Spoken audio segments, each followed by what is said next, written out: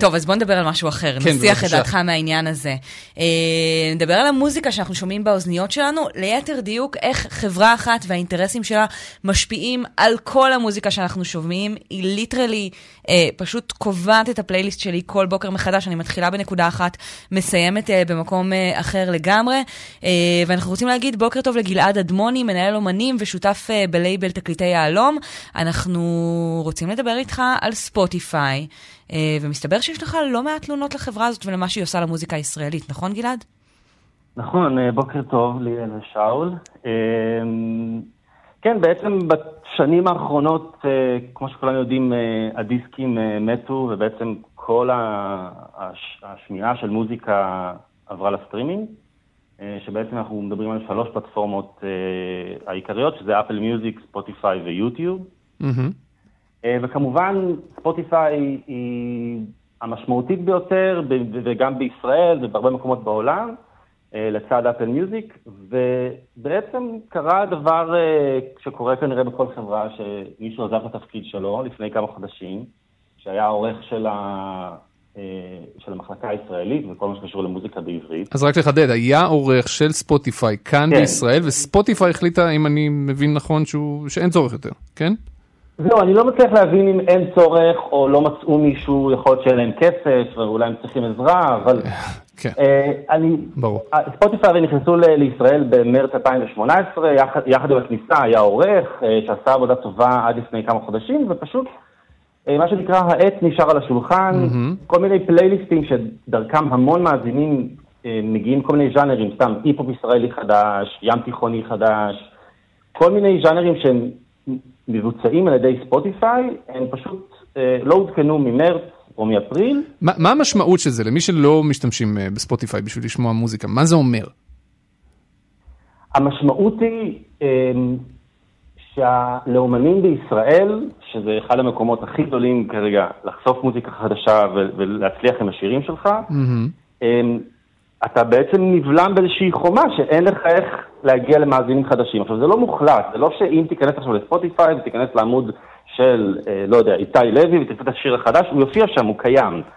אבל יש הרבה מאזינים בעצם משתמשים בפלייליסטים, והמון מההשמעות והחשיפה של מוזיקה חדשה נעשית מהמקום הזה. ולא רק, למשל, יש מקום שנכנס להגיד אלבומים חדשים שיצאו לאחרונה. אז זה כמו שתיכנס לחנות הקליפים ענקית, שיש רק אחת בישראל, ותלך למחלקה של האלבומים החדשים, ותראה שם את האלבומים שיצאו לפני 3 חודשים, כל מה שיצא ב3 חודשים האחרונים לא קיים, וזה האלבומים החדשים. אני זוכרת אגב כמה זה דרמטי, שמעתי את הפודקאסט של כאן, המעולה, את שיר אחד, ושמעתי פרק עם לא למרש, שסיפרו איך הם פתאום ראו את השירים שלהם מתפוצצים בספוטיפיי, בלי שום קשר בכלל למציאות. יש מי שיגידו לך, אבל... כי הם היו בפלייליסטים? כן, יש מי שיגידו לך, אבל גלעד, שהאורחים האלה דווקא מסרסים אנשים אחרים, אולי דווקא טוב, שאתה יכול להיכנס ולראות את מה שאתה רוצה לראות, כי מישהו אולי חפץ בעיקרם של לא למרש, או העורך אולי אהב אותם. אולי זה דווקא מקדם דמוקרטיה או משהו כזה? אני לא חושב. ועדות פלייליסט, מה שנקרא, כמו בתחנות רדיו, ובכלל זה חלק בלתי נפרד מהמוזיקה, ואפשר לבקר. אם אתה בעיה, נגיד, בעריכה שלהם, אפשר לבקר אותה. אגב, הייתה אפשרות לתקשר עם ספוטיפיי? לאומנים ישראלים? עשיתם את זה? עשית את זה עם מיוצגים שלך? בטח, אתה בעצם מתקשר דרך חברות הפצה הגדולות, כי הם לא יכולים לעבוד מול כל כך הרבה גורמים במקביל, אז הם עובדים מול חברות הפצה הגדולות, ודרכם אתה מתקשר, אתה אומר להם שבעוד חודש יוצא סינגל חדש של האומן שלי, ולנסות לקבל קידומים, וזה בעצם איזשהו שיח, ובסוף זה החלטה שלהם. כאילו שתבינו סתם אנקדוטה, אין כרגע אף גורם בצוות שאחראי על ישראל שיודע עברית. כן? כאילו... נגיד עלה קידום של איזה שיר חדש בעברית הפוכה, אתם מכירים שזה מתהפך כזה, ואין אף אחד שיכול יודע להסתכל ולדעת שזה... אז איך אתה מסביר להם? תקשיבו חבר'ה, 3 חודשים אתם לא מעדכנים, זה פוגע באומנים הישראלים. כאילו מה אתה אומר להם? אנחנו הישראלי דלגיישן, כאילו מה אתה אומר להם? אנחנו אומרים את זה, והם אומרים לנו סבלנות. זה לא ברור, אתה לא מצליח לקבל לגמרי תשובות. למה אתה חושב שהם החליטו להזניח אותנו? אני שמעתי שזה קורה גם בעוד כמה טריטוריות, אם אני לא טועה אפילו בטורקיה, שזה שוק ענק. וגם שם זה המצב. לא ברור, אני לא מצליח להבין, ואם הייתה להם תשובה גם ברורה, אני חושב שהם אומרים, החלטנו שיפסיק.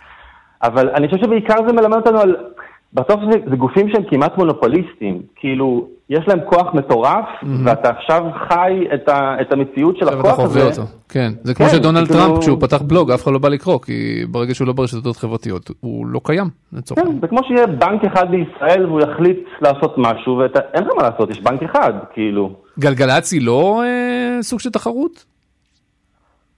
מה? מאיזה בחינה?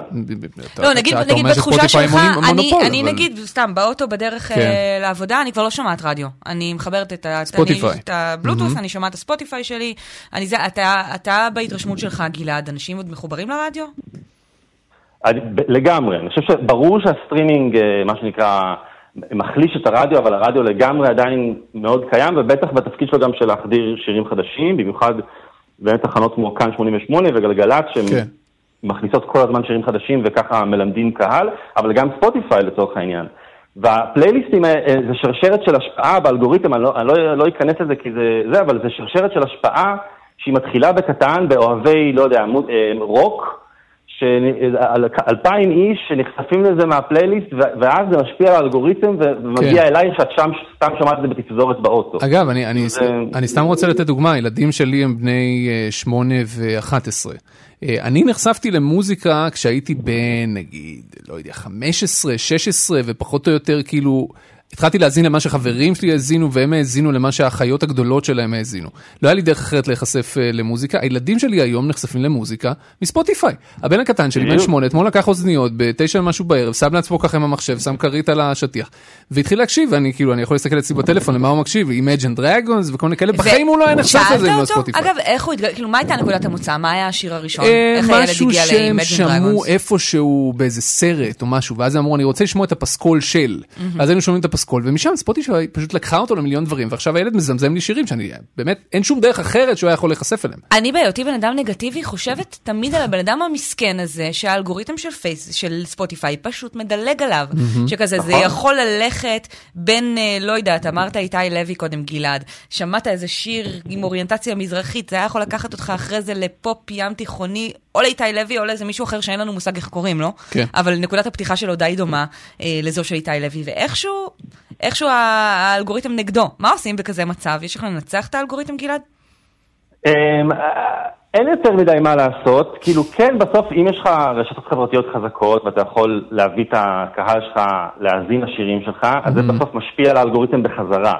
אבל יש דברים, כמו הדוגמאות שנתתי, שאם תלחצי עכשיו על אלבומים חדשים, שזה דבר שהרבה יוזרים, סתם, מעניין איזה אלבומים חדשים יצאו לאחרונה. את לוחצת, ואת רואה מידע מתחילת אפריל. וזהו, לא יצאו אלבומים בשלושה חודשים האחרונים כביכול. וואו, זה נשמע לי מתסכל, האומנים עצמם עושים משהו, אומרים משהו, כי אנחנו נחשפנו לסיפור הזה דרך האינסטגרם שלך, ששם אתה סיפרת את זה, האומנים עצמם, מישהו, משהו? מה הם יכולים לעשות? להוציא את המוזיקה שלהם מהחנות לא, אבל אתה יודע, פוסטים, כמו שאמרת, ברשתות חברתיות, אולי זה יעורר, אתה יודע, את הקהל עצמו, ואז כאילו משהו, לא, כלום, שקט. אולי הבעיה חוזרת חלילה, זה שאין אף אחד שם שיודע עברית, אז השאלה איך הם יקראו את הפוסטים האלה. תשמע, זה די מדהים הסיפור הזה. זה די מדהים הסיפור הזה. טוב, אנחנו נראה אם אנחנו יכולים לפנות קצת זמן בתוכנית שלנו, בשביל לשמוע איזשהו שיר. אולי נצליח, אולי לא, אני לא יודע. אני רציתי את השיר האחרון בספוטיפיי שלי, ואז ראיתי מה הוא ניגן הבוקר ועל ההיסטור, ואנחנו חבל עליכם. אנחנו תכף נראה אם אנחנו מסוגלים... אנחנו תכף נראה אם אפשר לעשות זה, אנחנו רק נגיד שפנינו לתגובה או למרואיין מטעם ספוטיפיי והם סרבו להגיב, אולי בגלל שהם לא מבינים עברית, מי יודע את זה. גלעד אדמוני, מנהל אומנים ושותף. אם הם יענו לנו, אנחנו נעדכן אותך. בהחלט. שותף בלייבל תקליטי יהלום, תודה רבה שדיברת איתנו. תודה לכם, להתראות.